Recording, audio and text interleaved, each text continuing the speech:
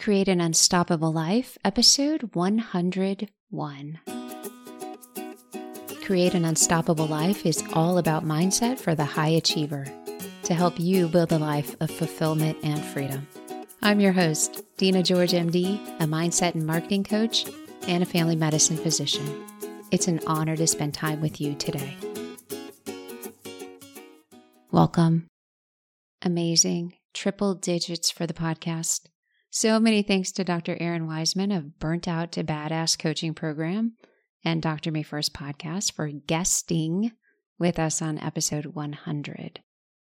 In honor of triple digits, I have fired myself from editing the podcast. It's true. The editing team of Eric and Nathan from Dr. Podcast Network, they're taking over. Thank you, gentlemen. And on with our show. Is your world opening up? And are you ready for it? Here in Texas, we're in between. Some places are maskless, others require masks. Some places are hosting events openly, others are virtual. It's fascinating. And there's lots of opinions on what should be. I use the word should intentionally. Over the past year plus, life has been different, unusually different. Likely more quiet unless you're on the front lines. More responsibility, less routines, less events outside the home, less people around. Different. It brings challenges and benefits and probably more time to think about both. One thing that has come up over and over again is worry. The pandemic has offered so much to worry about. Our jobs, careers, businesses, schooling, anywhere from early child development like daycare all the way up to professional school. The pandemic, worrying about health questions or scares. Like every time your nose was stuffy, did you wonder, is this COVID? Who could I have gotten this from? How about other worries like vaccine safety? I'm sharing this here on purpose. I believe in it. I received the first vaccine dose on December 24th. And I'm still, as a hospitalist, seeing hospitalized patients with devastating COVID infections, like adults of all ages who didn't get vaccinated, and it's heartbreaking. My family's vaccinated. I hope yours is too. Back to worries. Parenting, like, are we doing good enough? Money, access to resources, relationships with our spouses or partners. Most things shared in the media, in fact, pretty much anything shared in the media, including social media, has the potential to create worry. That's quite a list. It's just the beginning. More reasons to worry in the past year than a very long time. And worry, it's part of the human experience, amplified by the pandemic experience. Are you exhausted from it? Are you tired of hearing yourself say, I am just a worrier? I can't help it. It's who I am. Are you tired of hearing others say it? The opening up of our communities and the world invites in more worry. It might sound like, will the vaccine be effective enough? Should I or shouldn't I be around those who aren't vaccinated? Should I or shouldn't I allow my kids to fill in the blank? And notice worries on both sides. When things are challenging and our mind doesn't know what to do, worry comes up. When things are going too well, our mind comes up with things like, when's it going to end? When's the shoe going to drop? It's going too well. Worry on both sides. You see how it works, right? Like worry is like mayhem from the Allstate commercials. It's waiting, it's showing up everywhere, it's looking for a place to fit in or a job to do. We high achievers, we're driven and focused. We have tendencies towards overworking and setting the bar exceptionally high. Like perfection's the only option, there really is nothing else available. Could this maybe contribute to a perpetual state of worry? Absolutely. We fall into the trap of believing when this happens, then I won't have to worry until the next thing. If it wasn't for this, I wouldn't be worried until the next thing. When this is over, I won't be worried until the next thing. Sometimes we even tell ourselves, I'm a better human because I worry. Or, I only worry because I care. Or, it makes me a better doctor when I'm worried about my patients. I've told myself all of that over and over again, and here's what it did. It created more worry. It led to finding more things to worry about. It led to less sleep and more disrupted sleep. And imagine this, it never created a stronger doctor, ever. Smile. The perpetual state of worry, here are the costs. Missing out on the beauty of this moment, this day. Not seeing what you do know or what you can do. And lost opportunities to fill your time and your mind with stuff like reading a book, or maybe writing a book. Going back to that belief that worry is necessary, notice it keeps worry going and invites in more things to worry about. Like, have you ever had a conversation with somebody and you're sharing your worry and then they respond and now you've picked up 5 more things to worry about that you didn't consider? It's like picking up more rocks to carry because clearly you didn't have enough. Another smile. So what does worry bring up? First, all or nothing thinking. It's this or that. Nothing else is possible. Nothing else is good enough if this doesn't happen. If my child is not accepted into West Point, she'll never become a general officer. All or nothing. Worry likes to bring up or create a powerless state. It tells us there's nothing we can do. All we can do is think about it over and over and over again. It also brings up doubt, that we're doing it right, saying it right, that we made the right decision, doubt in ourselves, maybe doubt in others. It leads to isolation, not wanting to be around others, not inviting others into the conversation, just carrying the worry, adding to the worry. And finally, fear. The worst case scenarios immediately become real. Let's switch over to biology for a moment because it's super cool. Specifically talking about cells. And cells are so regulated. They regulate what they take in to help the cell function the way it does. They regulate how to get rid of waste products or something that they produce to support the body. There's a system for it. And cells have controlled regulation, meaning how often they divide. That's a healthy cell. It's controlled, it's regulated. Worry is like a cell that's lost its control cycle. It just keeps multiplying and multiplying and multiplying. So instead of one small, we have huge amounts of several worries. And we lose sight of how big the worry actually is. Like a very tiny thing, a low consequence thing, can become huge. I'm worried we won't use all the milk. Pretty low consequence. A tiny worry can easily become a giant monster. One worry leads to the next, leads to the next, leads to the next, invites in more of that all or nothing thinking. More reason to destroy our confidence. Are you a worrier? Would you like to think differently about yourself?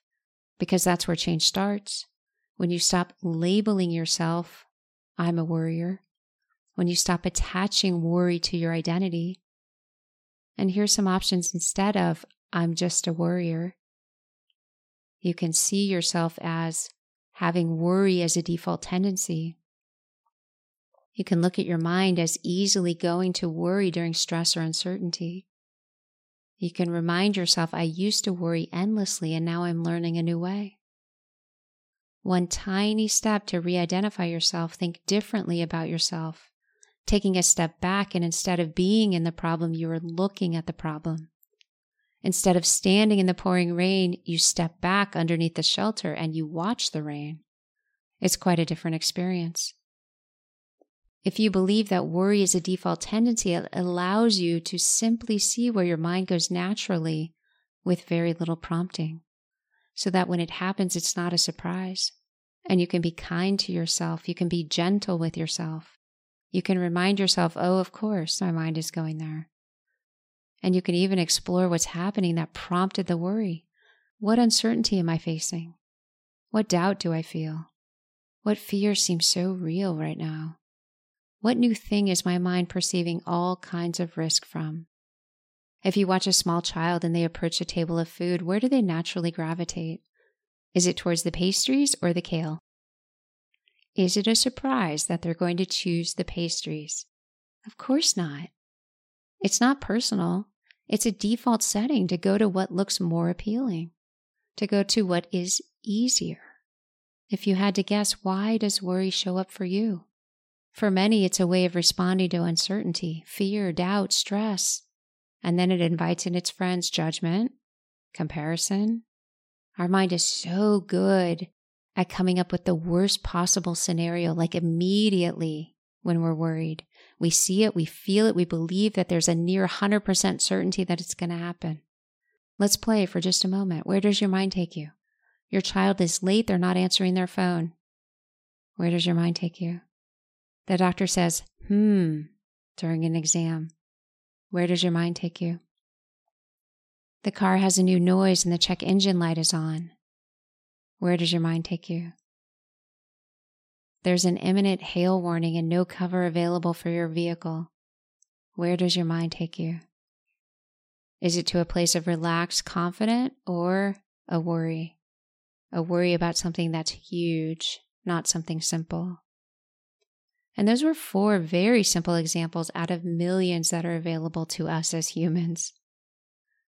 Worry's like junk food. It can be found almost anywhere and it's cheap. It'll fill your stomach, satisfy your hunger for the moment, and then likely lead to feeling like garbage, which is a different experience than high-quality food. For that high-quality food, you have to create it or locate it, and you have to be willing to pay for it. Worry is easy to default to and stay stuck in.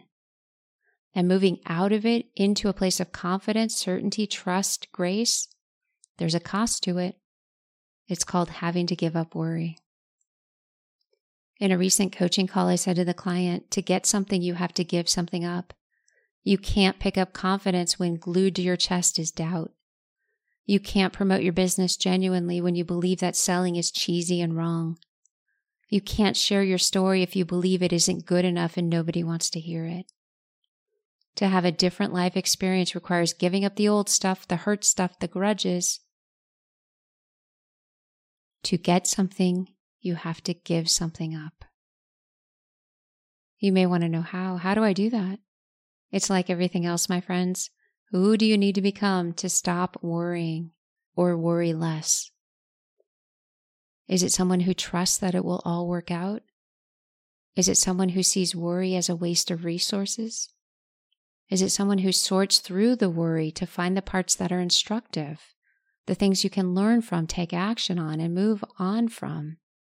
Like, here's an example. I'm worried we won't have enough to cover the payroll next month.